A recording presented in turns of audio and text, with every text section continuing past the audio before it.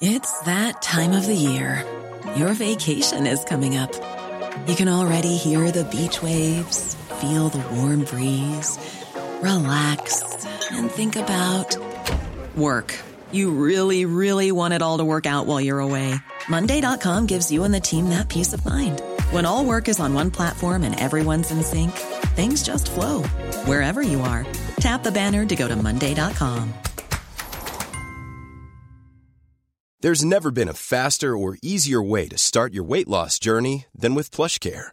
PlushCare accepts most insurance plans and gives you online access to board-certified physicians who can prescribe FDA-approved weight loss medications like Wegovy and Zepbound for those who qualify. Take charge of your health and speak with a board-certified physician about a weight loss plan that's right for you. Get started today at plushcare.com/weight loss. That's plushcare.com/weight loss. plushcare.com/weight loss. Tonight on Piers Morgan Uncensored, Israeli PM Benjamin Netanyahu rejects Hamas's proposed ceasefire, which would have seen all Israel hostages freed. He says total victory is months away, but critics say months is a death sentence for tens of thousands more Palestinians and potentially the Israeli hostages too.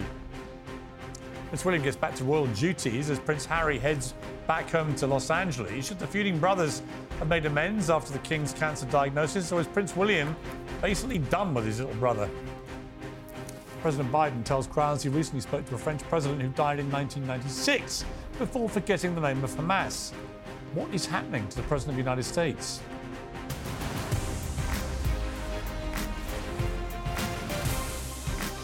Live from the News Building in London, this is Piers Morgan Uncensored. Good evening from London. Welcome to Piers Morgan Uncensored. It was the safest bet of the week, wasn't it? Or maybe the second safest. The furore about Rishi Sunak's £1,000 wager with me seemed like perfect fodder for Prime Minister's questions. And Sir Keir Starmer took about 2 seconds to cash in. Mr. Speaker, a year ago, the Prime Minister promised to bring NHS waiting lists down. Isn't he glad he didn't bet £1,000 on it?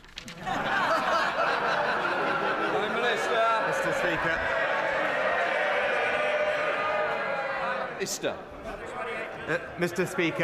Mr. Speaker, at least I stand by my commitments.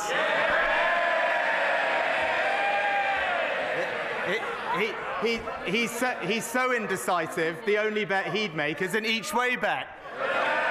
Well, quite clearly, the standard of British parliamentary banter has slumped to an historic low, but on a much more serious note, so is the National Health Service our leaders were debating.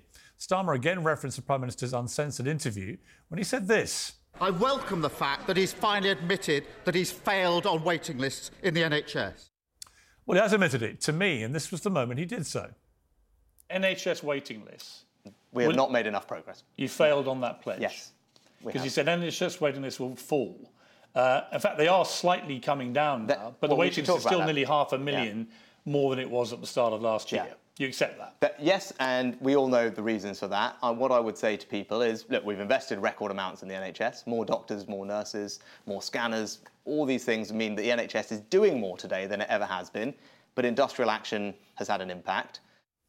Well, a lot's been said and written this week about that charity bet we made in that interview. Some of it's been frankly ridiculous. But to me, the Prime Minister's admission that his government has failed on NHS waiting lists and indeed the state of A&E was much more significant and, well, a lot more personal.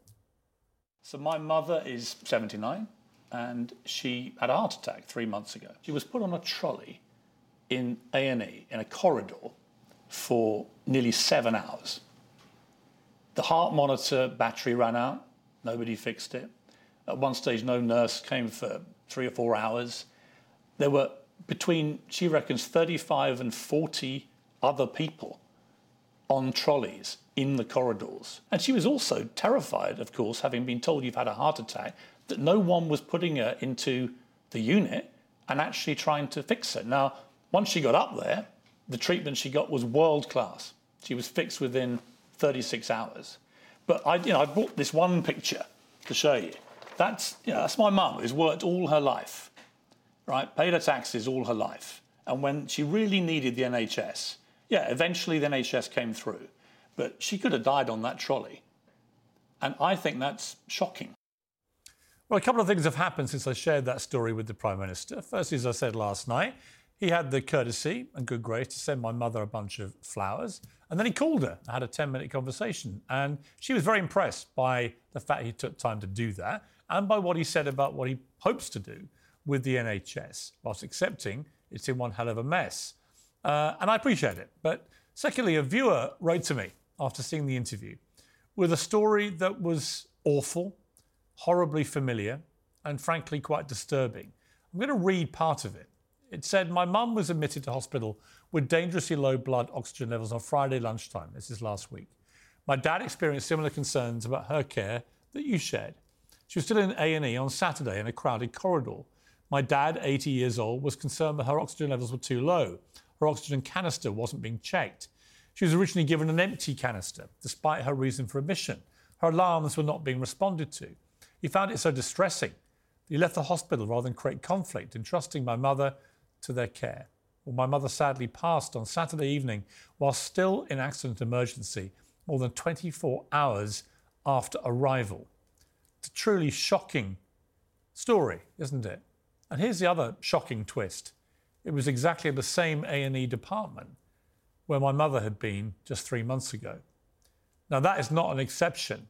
That's pretty much the rule now in A&E departments up and down the country. And I don't blame the staff. There aren't enough of them. The ones that are there are overworked, underpaid, undervalued, and completely beleaguered. But there are people literally dying after waiting 24 hours on trolleys in A&E in this country in modern Britain. And honestly, I find that completely and utterly shaming to the country. Well, my friend Jeremy Bowen at the BBC yesterday shared this picture of his 86-year-old mother, who was advised to go to hospital by her doctor and spent the entire night sitting on a hard plastic chair while she waited for somebody to see her. Our doctors and nurses, they're working flat out in a system that's completely broken and often now feels, well, incapable of providing even basic care, like treating elderly people when they come to A&E and they're nearly dying. They should be the priority, not the afterthought. We love our National Health Service with good reason. When it works, it's fantastic. But when it doesn't work, as is increasingly the case, it's a disaster.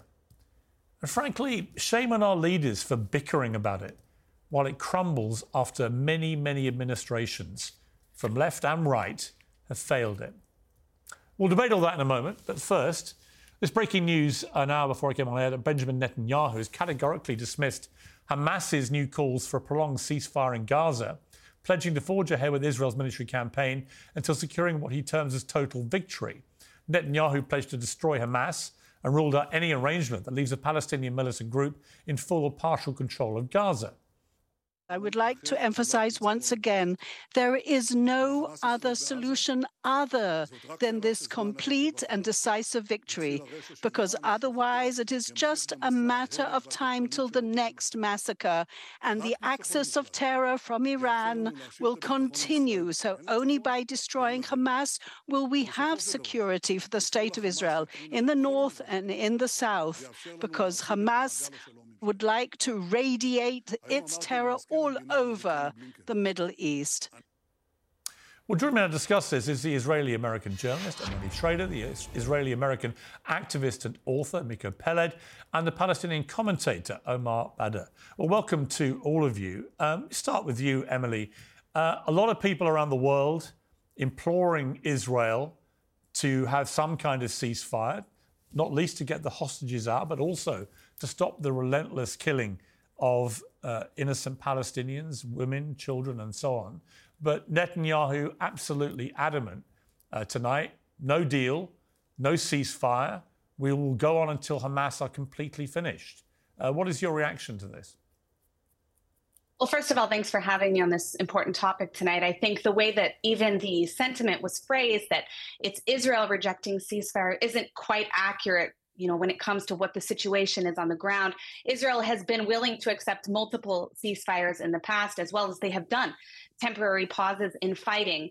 The reality is that we had a ceasefire on October 6th. It wasn't Israel who started this war, but it is Israel who will finish it. And you cannot invade the sovereign borders. We're not even talking about disputed territory. We're not talking about the West Bank, but the sovereign borders of the state of Israel, rape, murder, and maim innocent people, and then kidnap over 200 more and expect that you can dictate the terms of your own survival and staying in power in the Gaza Strip.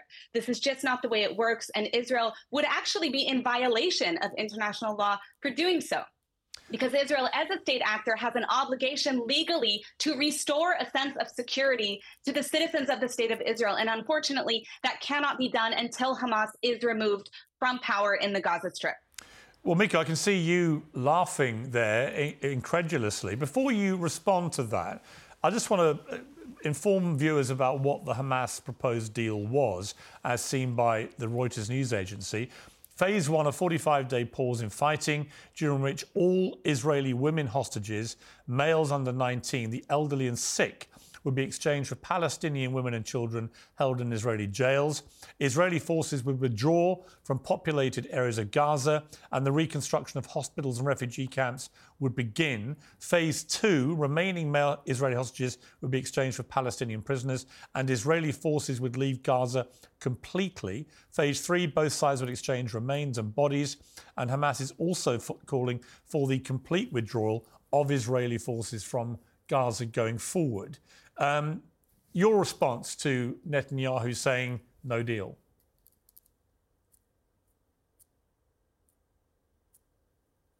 Mika, I'm sorry. I think you're muting. You're on mute at the moment. If you wouldn't mind just unmuting yourself. Sorry about that, yes. You're back. Well, it seems certainly that the Hamas proposal is reasonable, and Netanyahu, being a genocidal maniac who wants to continue the killing and the bloodshed, is not interested. I mean, I think we've seen that the last several months of his policies in Gaza have led to what can only be described as mass genocide. And since the entire world is standing with him and he's not facing any consequences seriously, there's no reason for him to stop. And so the question is, will the international community step in and force him to stop the killing, force him to accept the Hamas or the Palestinian proposals? And will the international community stand by the Palestinians who are now, like I said, presented the world and presented Israel with a very reasonable proposal for ceasefire? Having said that, I think the ceasefire is nowhere nearly enough. I think the entire international community needs to come in and declare a no-fly zone over Gaza and impose severe sanctions against the state of Israel, particularly now since it's obvious that the state of Israel is refusing even a very reasonable proposal by the Palestinians, by the Palestinian representatives in the Gaza Strip. So it seems very, very clear. The only question is, why is the international community not standing with the Palestinians and not helping the Palestinians to enforce at least this very reasonable proposal? Okay, but to play devil's advocate here, Israel's position is that Hamas committed an appalling terror attack on October the 7th, killing over 1,200 people, many of whom were innocent women and children, butchered in the most savage manner. And they have publicly stated since then, Hamas, that they will do the same thing again and again and again if they're able to. And at the moment, depending on which figures you look at least half the Hamas fighting force is still there and still fighting, representing to Israelis an existential threat to their very existence. So why should Netanyahu, in that circumstance, allow half of Hamas to continue to exist and present that threat to his people? Well, the question is why we're accepting the Israeli premise to this. Israel has been engaged in genocide and apartheid policies for 75 years. Palestinians have been living under a reign of terror, particularly in the Gaza Strip. This is not the first time that Israel massacres civilians by the thousands in the Gaza Strip.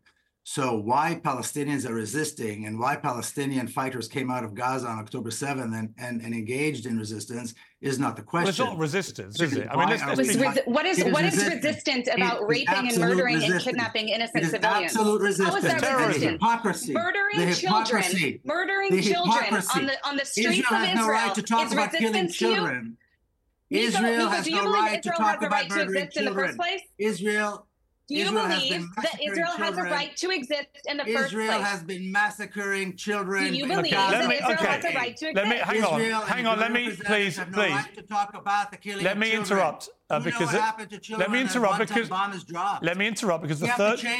Let me please, with respect, Mr. Pellet, let me interrupt to say one member of the panel hasn't spoken yet and has kept very quiet, respectfully, during that exchange between the two of you. Omar Badr. I mean, this cuts to the quick of the story, really. If you view what Hamas did on October the 7th as simply resistance, then to me you are ignoring the reality that it was an appalling terror attack. You can have absolutely legitimate concerns about the scale of Israel's response. I have them myself. But do you genuinely also believe that it was resistance, what happened that day? I'll get to that in a minute, but I do have to respond first to the gall of somebody invoking the killing of children in light of Israel having killed nearly 12,000 Palestinian children buried under the rubble over the past 3 months in a genocidal scale in violence against defenseless children is utterly and completely absurd. And the second and equally important point to make is that anybody who tells you that there was a ceasefire on October 6th was lying to you. On October 6th, Palestinians had no freedom whatsoever throughout the Gaza Strip. They could not go in and out of Gaza, no airport, no seaport, no jobs, no access to the outside world, no functioning electricity. And Israel continued to steal Palestinian land in the West Bank throughout that entire year and for decades, frankly, even before that, and had killed nearly 250 Palestinians in the course of just the beginning of the year until October 6th. So people who call that a ceasefire are basically telling you to accept a status quo in which Palestinians can be murdered, they can have their children thrown in military detention indefinitely, in which Palestinian land can be taken away from them at will, and they can be denied freedom. And that's an acceptable status quo so long as Israelis are safe. There's a word for that kind of world, and that's called apartheid. That is the current status quo that always existed leading up to the violence that we saw on October 7th. Now, certainly, any time that you engage in violence against civilians, that is completely indefensible, and there's no way to excuse that. Nonetheless, thinking people look at the situation that led up to it and understand that imprisoning Palestinians by the millions for no crime other than being Palestinian in Gaza and denying them access to the outside world is essentially a recipe to create a wave of violence that is effectively inevitable. People who are serious about wanting to end violence and serious about producing a situation in which there is peace for both Israelis and Palestinians have to be concerned about the driving force of that violence. And the driving force is absolutely Israeli apartheid that has denied Palestinians freedom for too long. And until you solve that underlying problem, you're never going to get into a situation in which there is any safety or security for anyone. You know, you continue using all these buzzwords, apartheid, genocide, and those aren't what those words actually mean. But I do want to clarify a few things that you commented on. It's nice of you to dispute them, but Amnesty International, Human Rights Watch, and the UN disagree with you. I shouldn't be speaking about killing children. There is a massive difference between a defensive war targeting terrorist targets that are using civilian sites, including UN schools, including hospitals, endangering their own people in the Gaza Strip, something that they themselves have admitted, and the invading of the sovereign borders of a foreign country and murdering children in their home on a Jewish holiday. All right, let me ask Emily a question. Emily, that's not a defensive war. Let me ask Emily. Let me ask. Excuse me. It's in defense of apartheid. If you could stop shouting over each other, let me ask Emily a question, and it's this: Emily, look, I think Israel had a right to defend itself, a duty to defend itself, but we now have, as we've heard, I think it's 12,000 children believed to have been killed. Another 20,000 or so have been orphaned. 2/3 of Gaza has been flattened. And here Benjamin Netanyahu says after 4 months, well, we're nowhere near finished. There's months more of this. We will continue until the last Hamas terrorist is gone. OK, but that may mean the entire Gaza Strip is gone, destroyed, flattened. It may mean, well, hang on. It may mean the number of children killed doubles to 20,000, maybe 30,000. At what point does this become, even to people who support Israel implacably about this, does it become just utterly disproportionate? Well, I think proportionality isn't the actual question here. There's a very easy way to end this war, and that is to return all of the hostages and to surrender unconditionally. That is what Hamas should be doing. That is where the focus and the pressure of the international community. Hang on, but should, Emily, that would not. It would. That those would are no. Israel's, Benjamin those are Israel's Netanyahu. two demands. No, hang on. Benjamin Netanyahu has stated unequivocally this goes on until Hamas are finished, all of them. That means another 20,000 people have to be killed, right? Who are just the terrorists. No. So he's not going to stop if the hostages got released tomorrow. But that's not true. I said Netanyahu, the unconditional, Emily, let me finish. Let me finish my question. Of Hamas. I don't think Prime Minister Netanyahu has any intention, even if the hostages get returned tomorrow, of letting 20,000 Hamas terrorists remain in power in Gaza. He's going to continue. But I already said that. I said the release of hostages and the unconditional surrender of Hamas. Hamas cannot remain in power in the Gaza Strip and have Israel restore a sense of security. Those two things cannot coexist. That is why Netanyahu said we will not accept any term in which Hamas stays in power, because they will do the same thing again. And the longer this goes on, the longer they stay in power, the more funding. I think the most recent document said 150 million went through Sinwar in the documents that the IDF found on the ground. The more money that Iran is funding, but Emily, you cannot just the stronger Hamas is. You cannot just kill everybody in Gaza. You can't. Israel is not intending to kill everyone in Gaza. If they carry on for many more months, we are risking. They carry on for many more months. How many people are going to get killed?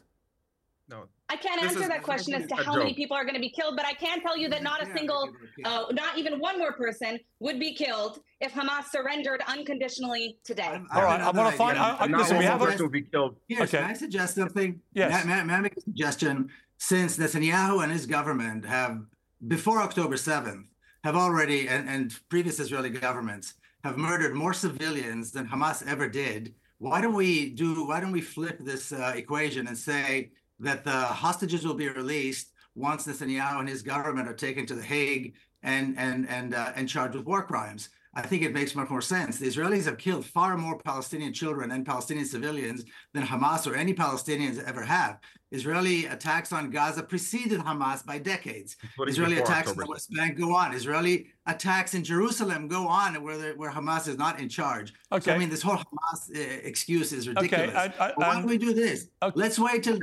wait till we remove Netanyahu's government and then negotiate. I think that should be the condition. And the Israeli military, which is a genocidal terrorist organization, is disarmed and dismantled. That will be a good time. Okay, let me give the final word to the Palestinian on the panel, which is you, Omar. Look, we have to stop this pretense that Israel is engaging in accidental violence in which Palestinian civilians are killed. Every major human rights organization in the world, including, by the way, Israeli human rights organizations, document that the Israeli military is engaging in indiscriminate violence against civilians. And that is why the International Court of Justice has found that there is actually a plausible case for Israel being engaged in genocidal violence in Gaza. And that should tell you something. And we have to stop pretending that you can kill this many people on accident.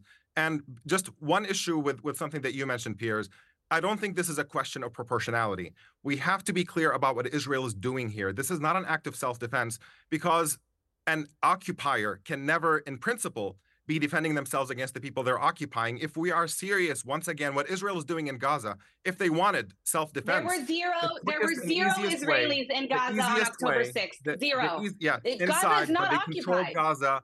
They bombed it at will whenever they wanted to, and they prevented Palestinians in Gaza from going in and out. You never mentioned Egypt. No responsibility for Egypt. Everything is always Israel's fault. Emily, the problem with that argument is this, is that when it wanted to, at the start of this war, Israel had the power and capability to turn off the energy into Gaza, to turn off the internet, to turn off the water, to turn off the food supply. That is a form of occupation, even if you're not physically inside Gaza. That's actually false. What Israel is defending well, it's not is false. a system of dominance over Palestinians. Yes, it is. They only control 30% Not of the all water. of it, but it was to turn it off for a lot of people. I don't No. think Israel should have that power over any Palestinians. If Israel If Israel was interested and I don't think in that a terrorist organization should be ruling Palestinians either. I don't think that. I agree with you about that. Is ruling Israel. I agree with you. I agree with you on that point, Emily. Nuclear powers ruling Israel. Okay, listen. I've got to bring it. I've got to bring it to an end. It was a good debate. Thank you.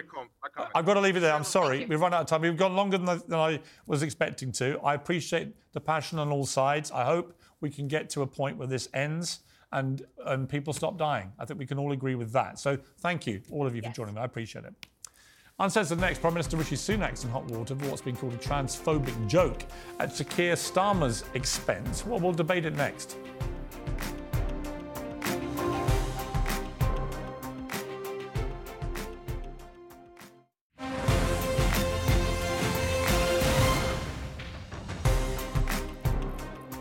Welcome back. I'm joined by my super PAC tonight. Talk TV contributor Esther Cracker, the comedian and podcaster James Barr, the political journalist Ava Santina, and from the United States, the YouTuber Pearl Davis. Well, welcome to all of you.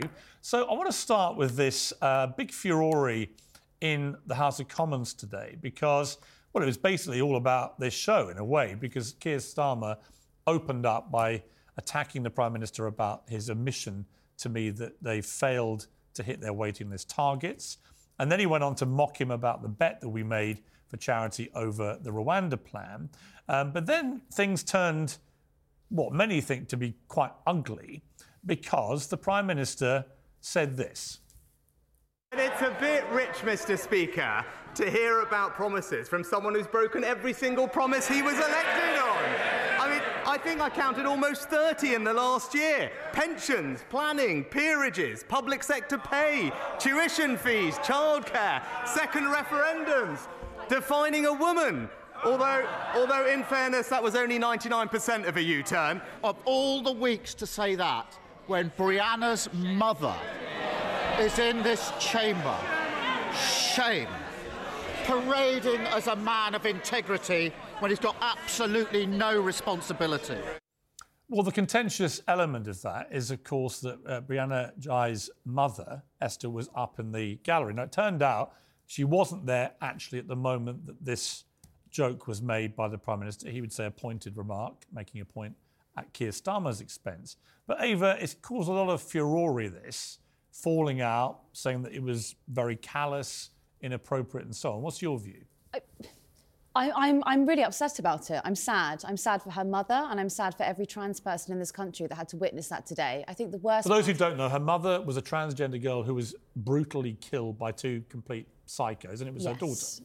Yes, Brianna Jai was killed, and she was a trans woman. But, you know, what's really upsetting about this is that we don't even afford trans people dignity in death. I think that the way that is going to now be marked in Hansard in the parliamentary book forever, I think that is shame on the country. I'm sad to hear it. James? Yeah, I agree. I think it's utterly shameful. It's just disgusting. I'm so annoyed with Rishi Sunak. He has absolutely no backbone. In the same week that he made a lazy bet with the devil about refugees, he's now... The devil? That's me. Now made a joke.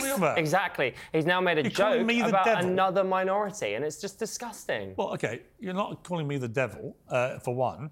I don't have horns. But secondly, I don't know, Esther, I think I'm missing something here. I think the thing is, can we get some perspective here? Rishi Sunak has made this comment about Keir Starmer being unable to define a woman many times. And to be clear about the background to that, Keir Starmer spent most of the last 2 years avoiding it. Refusing to say what a woman was. Exactly. Then eventually saying women could have penises. Then he said, well, actually 99% of women don't have a penis, meaning that 1% do. And the one time that he chooses to defend himself or is himself on his record is the unfortunate time that Brianna Jai's mother is in the comments. I'm sorry. Look, it was in poor taste given the circumstances, but at the end of the day, it's a very valid point. No, it's not. It's in poor taste every day. Because it's a very valid point. Because the thing is, this whole issue about trans rights doesn't just is not based on one thing. It's also based on women feeling their rights. No. Let's just hear what you said. But that's trans the point that's being made. Trans rights. These are politicians. A right to exist. Issues. Hang on. Let's talk about. We've turned Westminster into a gossip fest. Nobody is disputing that trans people have rights to fairness and equality. Yes, they are. No, they're not. They are. Here's what I'm disputing. I'm sorry, but it's 100% of women do not have a penis. Let's just start with a biological fact. Can you imagine? Right? This was not an attack on this poor woman who lost her daughter had nothing to do with her whatsoever. This was an attack on Keir Starmer's inability to actually stand up for women's rights and to say unequivocally that women do not have a penis. Which, by the way, is a fact. It is standing up for women's rights. The moment you try and pretend women have a penis, you are destroying women's rights.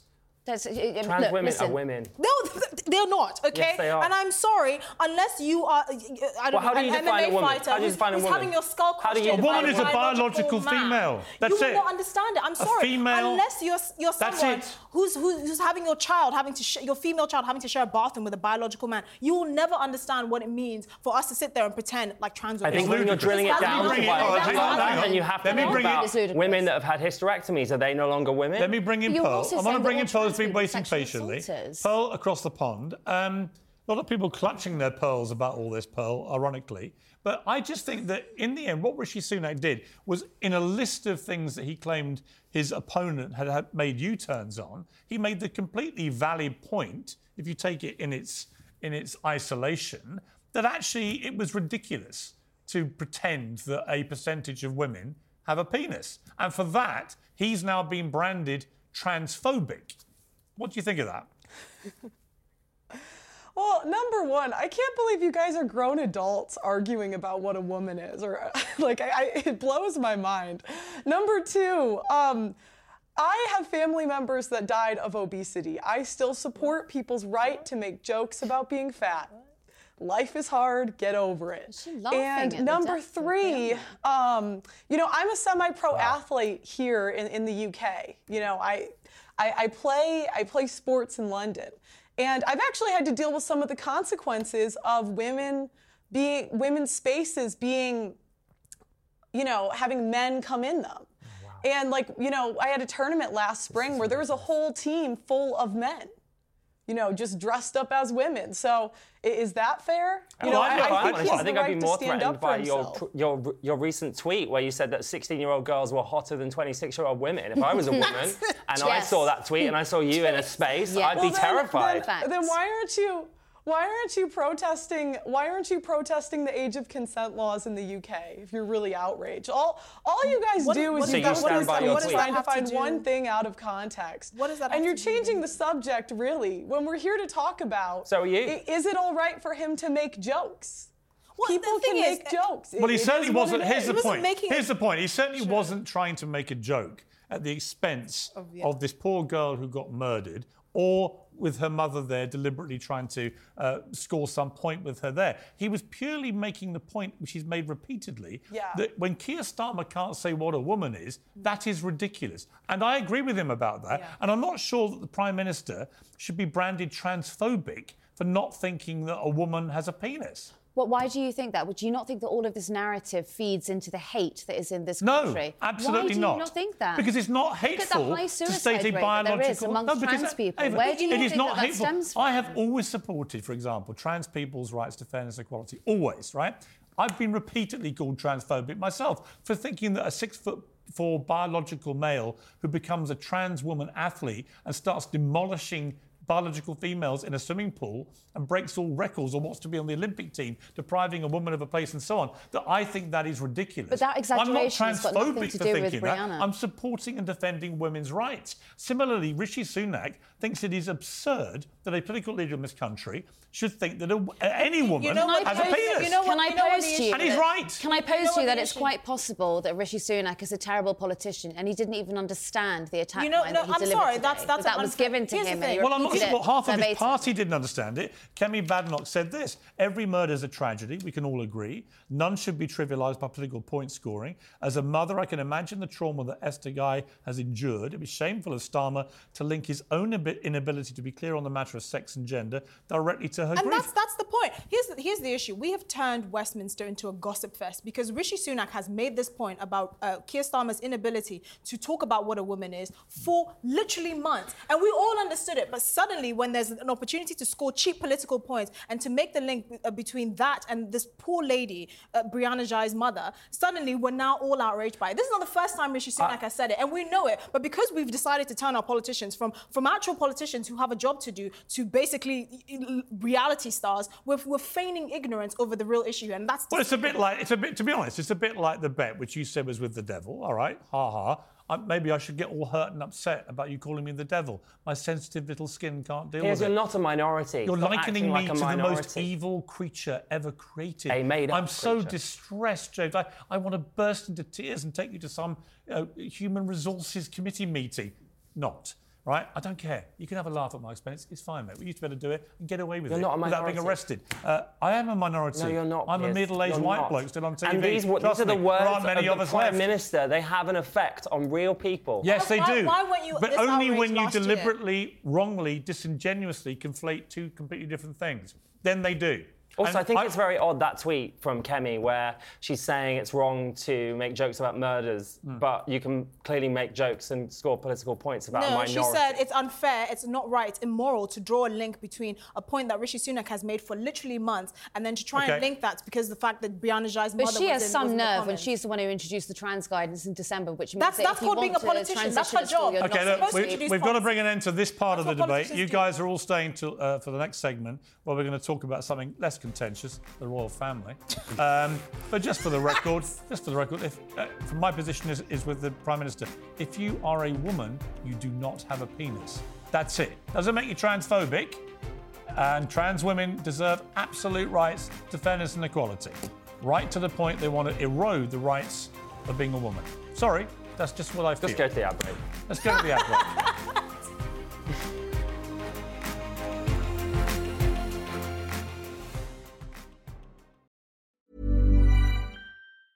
It's that time of the year. Your vacation is coming up. You can already hear the beach waves, feel the warm breeze, relax, and think about work. You really, really want it all to work out while you're away. Monday.com gives you and the team that peace of mind. When all work is on one platform and everyone's in sync, things just flow. Wherever you are, tap the banner to go to Monday.com. Even on a budget, quality is non-negotiable. That's why Quince is the place to score high-end essentials at 50 to 80% less than similar brands. Get your hands on buttery soft cashmere sweaters from just $60, Italian leather jackets, and so much more. And the best part about Quince, they exclusively partner with factories committed to safe, ethical, and responsible manufacturing. Elevate your style without the elevated price tag with Quince. Go to quince.com/upgrade for free shipping and 365-day returns. There's never been a faster or easier way to start your weight loss journey than with PlushCare. PlushCare accepts most insurance plans and gives you online access to board-certified physicians who can prescribe FDA-approved weight loss medications like Wegovy and Zepbound for those who qualify. Take charge of your health and speak with a board-certified physician about a weight loss plan that's right for you. Get started today at plushcare.com/weight loss. That's plushcare.com/weight loss. plushcare.com/weight loss.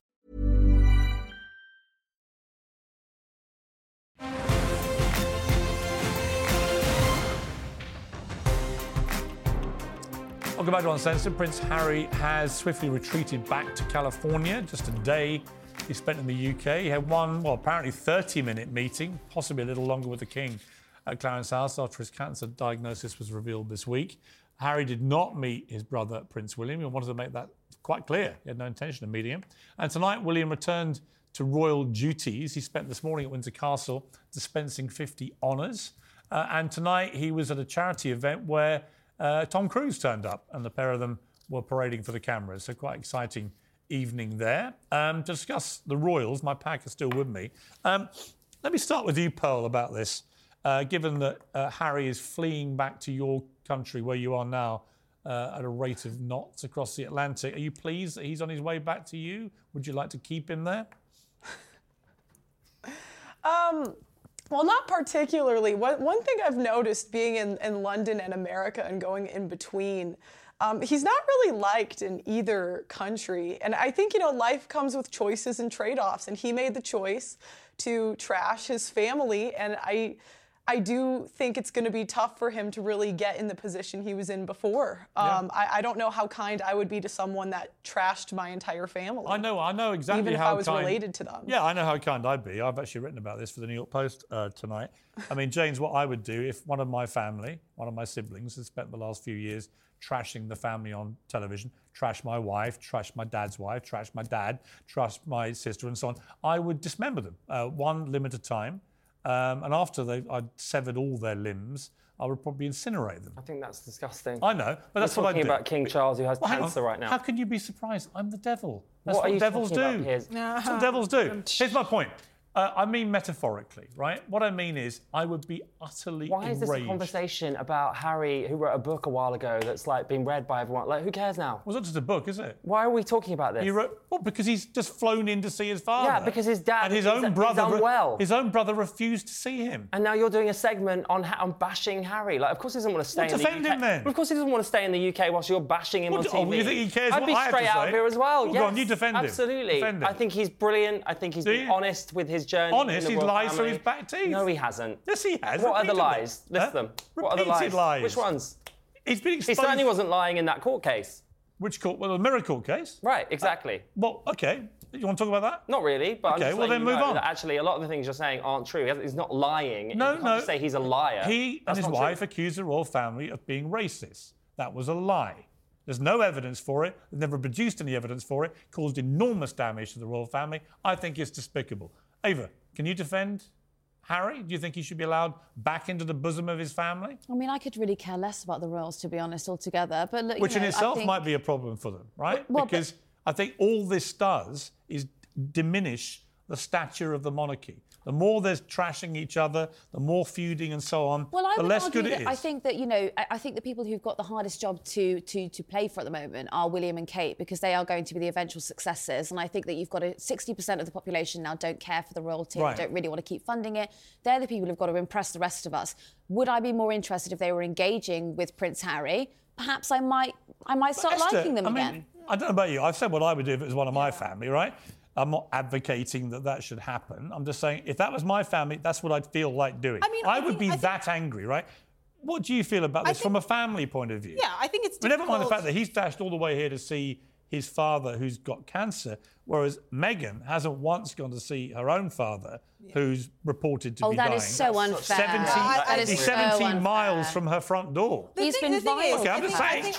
You may not like it, it's a fact. No, but I think your it's difficult argument to about say what. trashing- Allow Esther No, but to the talk. thing is, I think it's difficult to say what they should and shouldn't do because, I mean, I know what I would do in that situation. But again, people change, people can forgive. But I think we have to contextualize what William is actually dealing with. He has a wife who's basically out of action. He has 3 young children. He has to take on more responsibilities. Yeah. You know, and he has to support his father and Queen Camilla. I can understand. And he may have to that- consider the possibility now, and he's probably becoming being a briefed. regent, co-regent, yeah. Well, not just maybe stepping in to do the duties if Or the if his king is father abdicates, incapacitated, yeah. or even if his father, was to tragically So die from this cancer, which could happen, then he would be a king in his early 40s, right? I mean, yeah, with 3 young kids. right. Which These is are. difficult. It's a serious time for William. So I appreciate that on his top list of priorities is not really being interested in extending an olive That is branch his to job, Harry. by the way. No, but You because say the that thing, like that's a because the thing problem, is like as well, him. there's also the concern, what if Harry has Netflix cameras taping every conversation Yeah. that they have? Where is the trust? I wouldn't I'm trust just him saying, as far as I can could throw him. I can understand that he has more important things to do.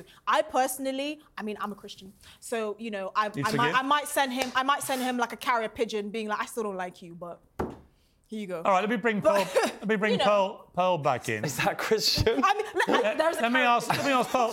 Pearl, what do you think of Meghan Markle in all this? I think that sometimes forgiveness is letting people lie in the bed that they made. You know, That's not if someone I don't know robbed which Bible me, you're referring to. I think if someone robbed me, if somebody robbed me, I don't have to let them back into my house.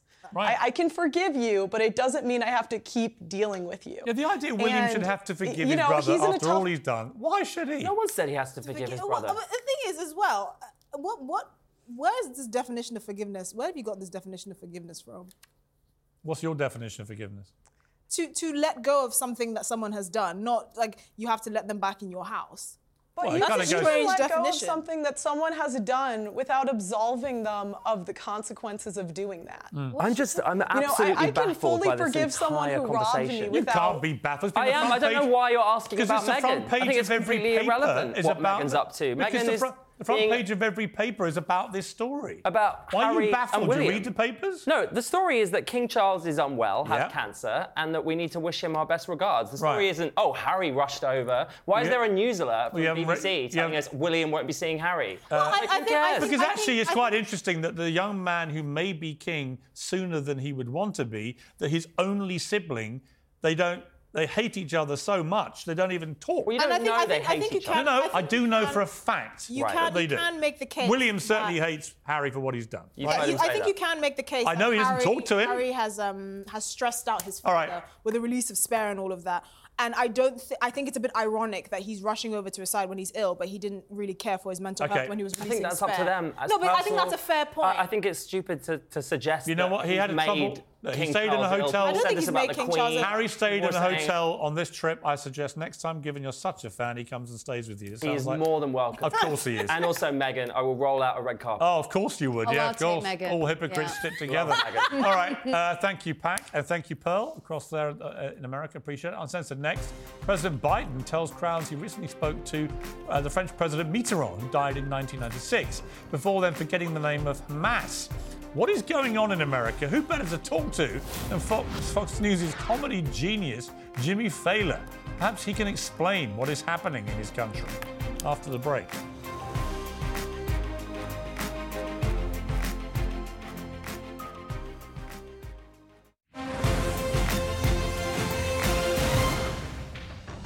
Welcome back to Uncensored. I'm joined now by the new host of Fox News Saturday Night, the genius author of the new book, Cancel Culture Dictionary, an A to Z guide to winning the war on fun.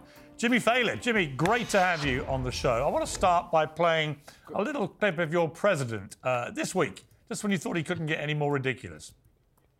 There's been a response from there's been a response from the opposition, but yes, I'm sorry. That was where he couldn't remember anything.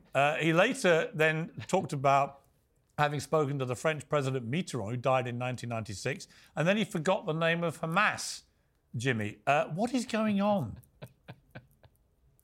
Now, in Biden's defense, Piers, the press has been asking him some really tough questions lately, like, what is your name? What do you do for a living? This is a really sad thing to watch. The worst part about the Biden clip you showed in regards to Hamas is a reporter actually helps him out. At one point, he goes, the opposition, and the reporter goes, Hamas, meaning, incredible. Speed it up, buddy. We don't want to be all day watching you fish here. And this is the reality of what we're faced with as a country. Like, I don't make this point as a conservative, although I'm clearly a conservative. I make it as an American. We shouldn't have a president who makes the sign language interpreter shrug. But that's what happens when Biden speaks, because from time to time, he makes up words. Well, not the shrug, but the interpreter goes, what the hell? Yeah. Yeah, you see the sign language interpreter go from signing to, like, Googling, okay? And that's my problem. Piers, we have a president you couldn't play in Scrabble. Yes. Because you'd be fighting the whole time. It's not a word, sir.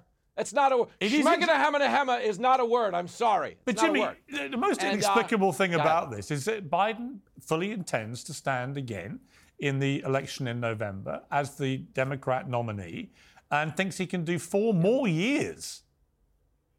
Oh, make no mistake about it. Biden has told everybody he knows he's going to beat President Reagan. Okay? He's ready. This is the... It's so sad. And then ring his friend President Mitterrand to tell him. It's the greatest thing in the world, because first he says Mitterrand of Germany, wrong. Then he says Mitterrand of when I got inaugurated, which, by the way, sadly, he died 25 years prior. I mean, this is what I'm faced with as an American. And the reality is, okay, obviously the Democratic Party likes what we perceive as a weakness, because behind the scenes, they have a lot more power. The bureaucrats are obviously running the country. Joe Biden is an iTunes user agreement of a president. They tell him to scroll to the bottom and click I agree.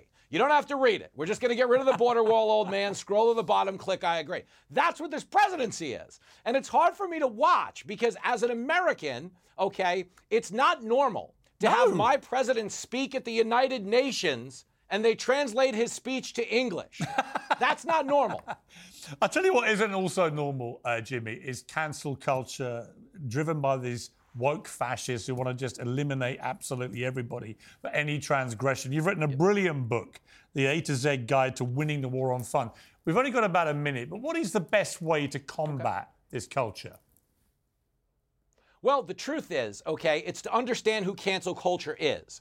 They existed before the social media age. They were always people who got mad at comedians, except we didn't call them cancel culture, we called them losers, okay? The bottom line is the outrage mob is not liked by either side. They were weaponized by the left for a long time until they started to cannibalize their own.